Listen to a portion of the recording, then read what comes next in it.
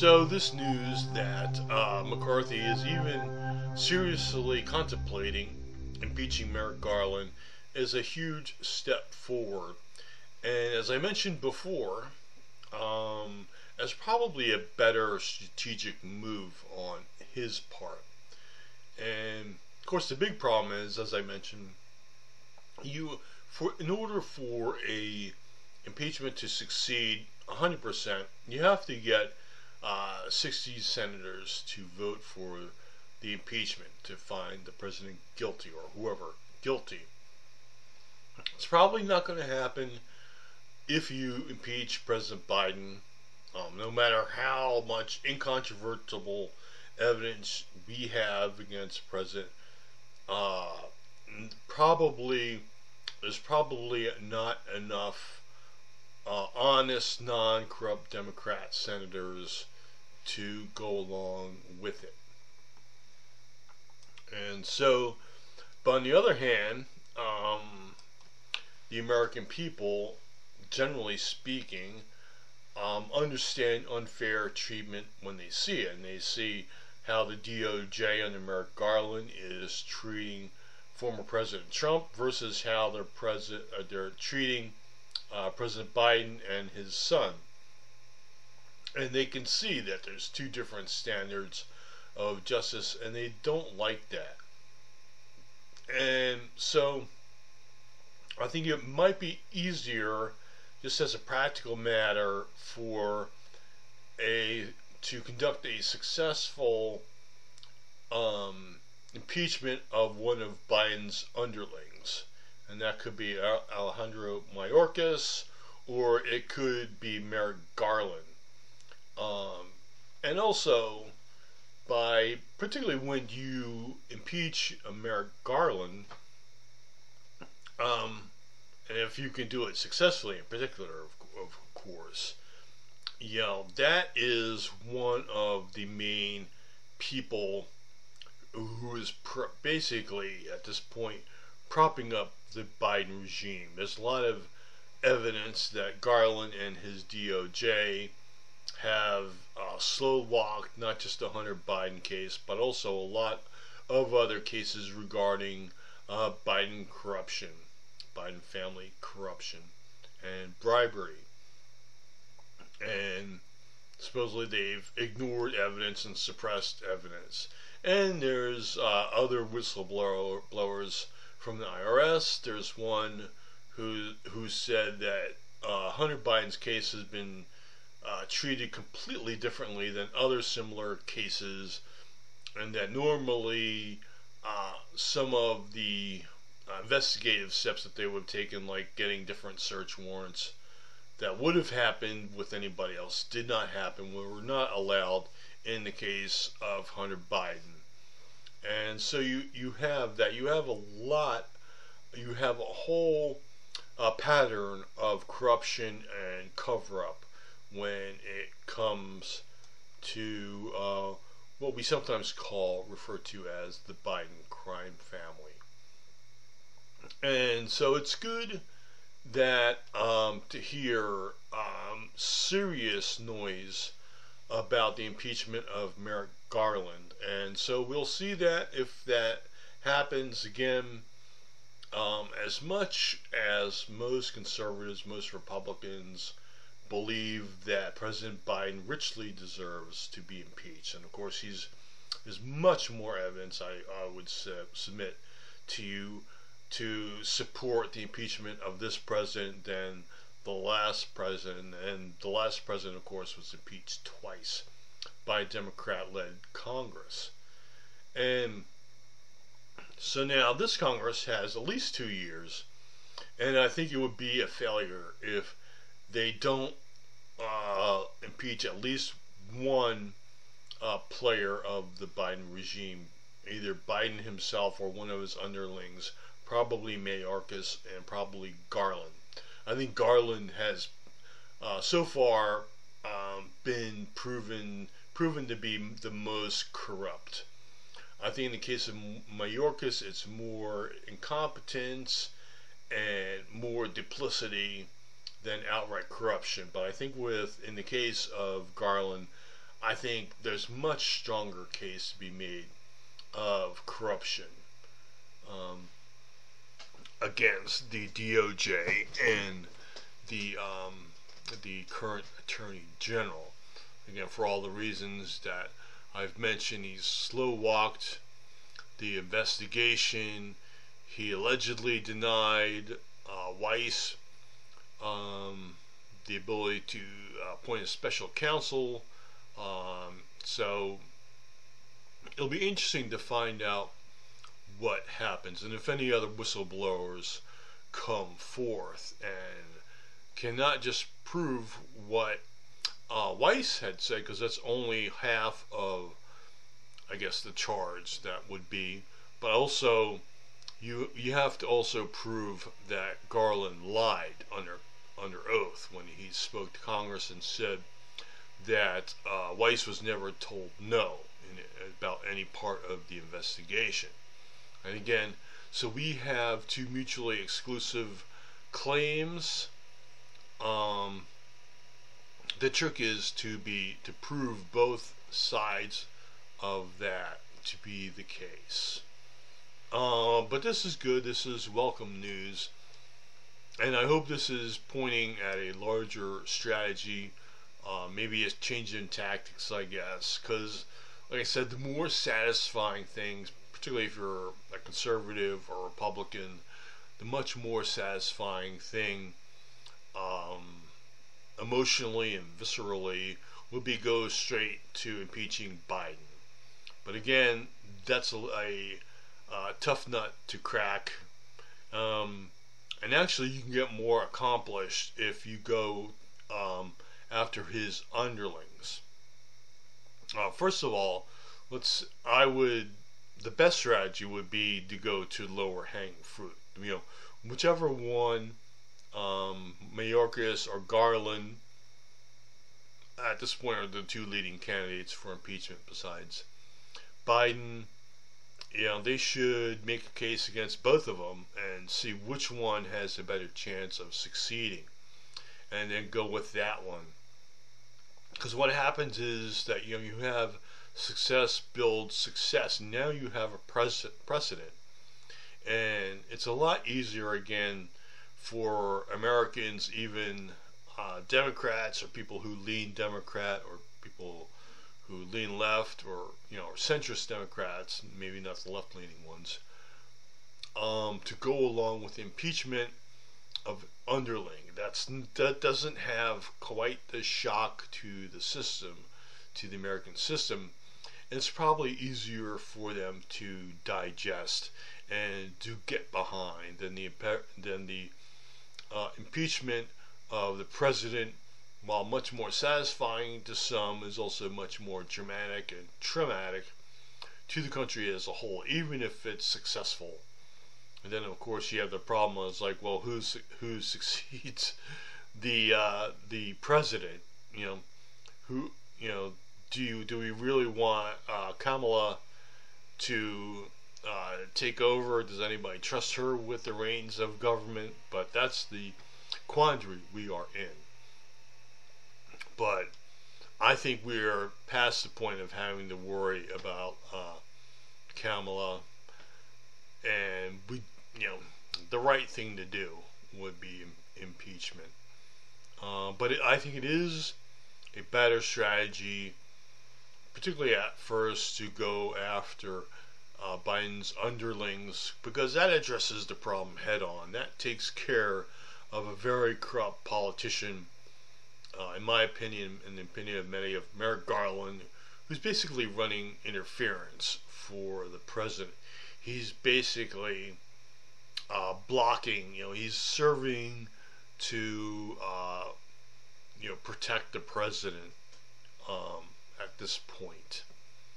And he seems to be doing so very corruptly, and I think we can make a case for the corruption of Merrick Garland.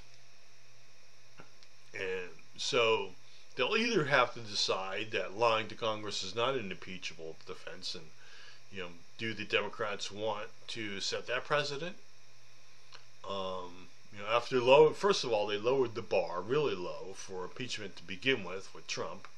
So they made that mistake. So they can't complain about really, with a straight face, about if we impeach the president or any of these people. They can't really complain with a straight face because they lowered the bar so low to basically be non-existent. They basically had no cause for either impeachment under the Constitution, but that didn't stop them anyhow because they had the votes in Congress. So that didn't stop them either time. So they really can't complain on that basis that's unprecedented, or, because what are they going to say? They're the one who established this pattern. Yes, you could argue that the Republicans started it with Clinton, President Bill Clinton, when they impeached him. But really that had more of a legitimate charge that he lied.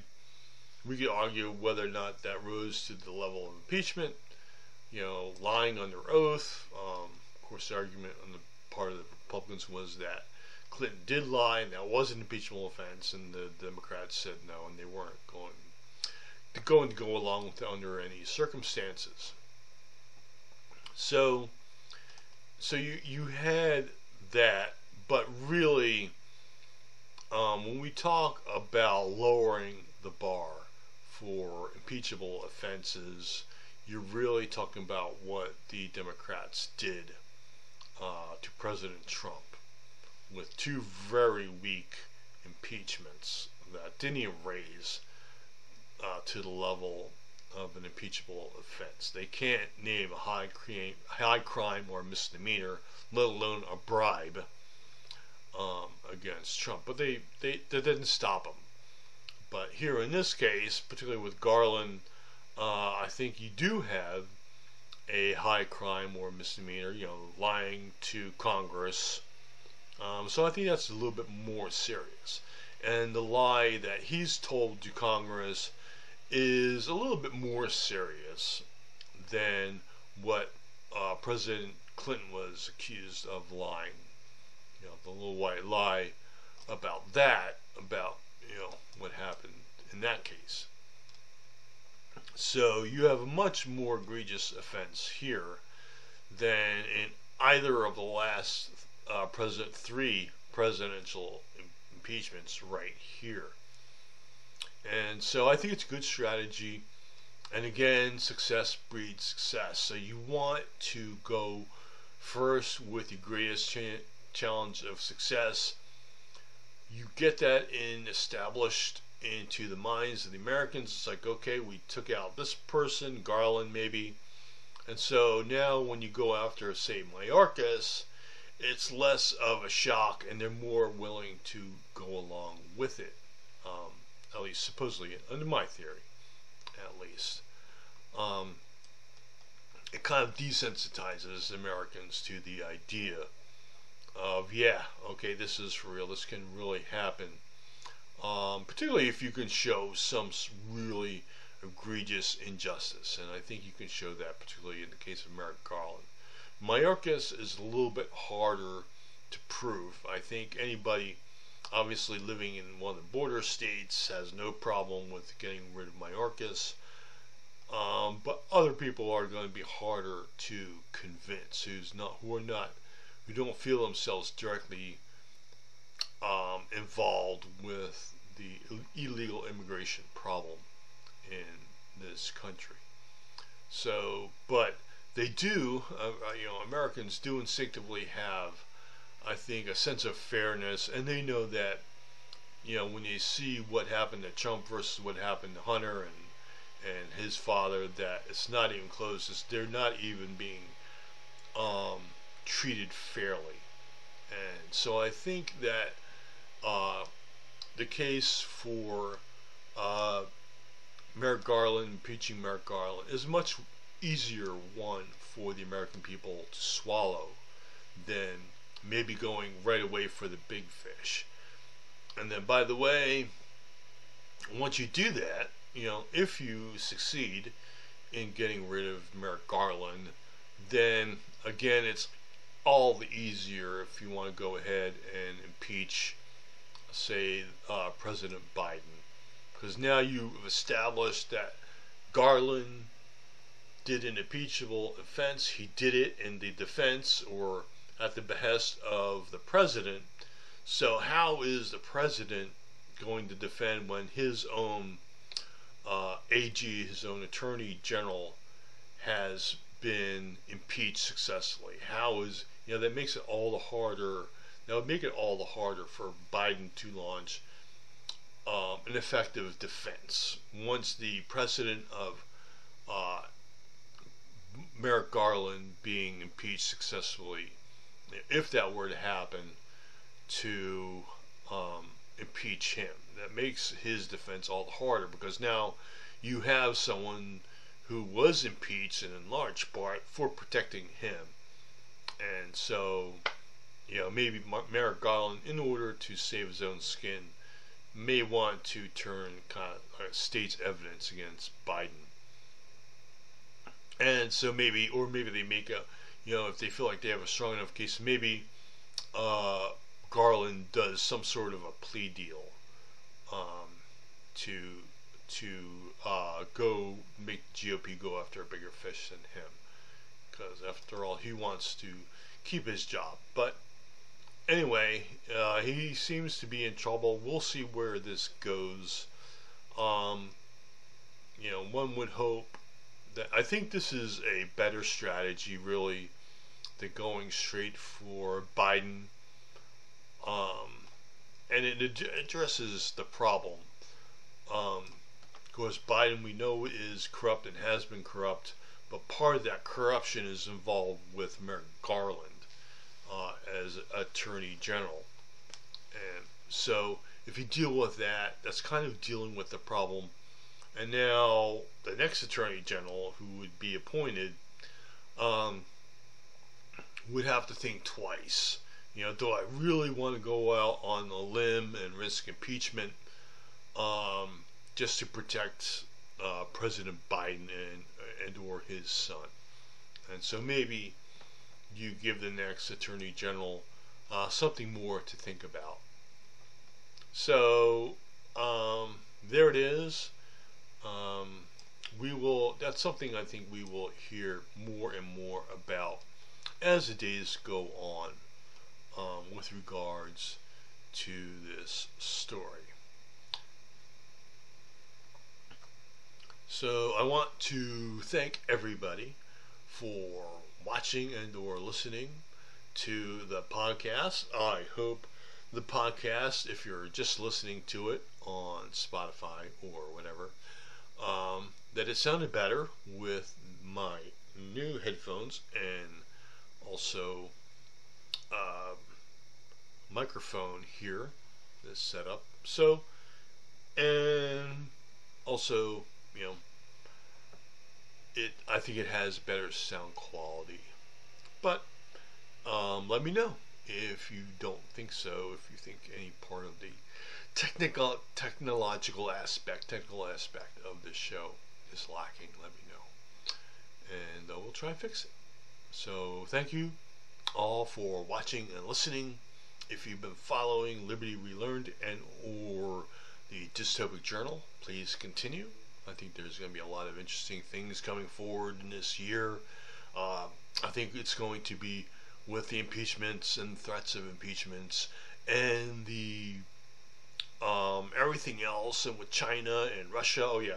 Oh, by the way, Russia, nearly had a coup, and so the person of, I think it's what's it called, the Azov battalion or whatever, these mercenaries, they launched a coup. We've heard that it was put down, but then you hear it kind of still going, and now the leader is going to Belarus. I don't know how long he will last in Belarus.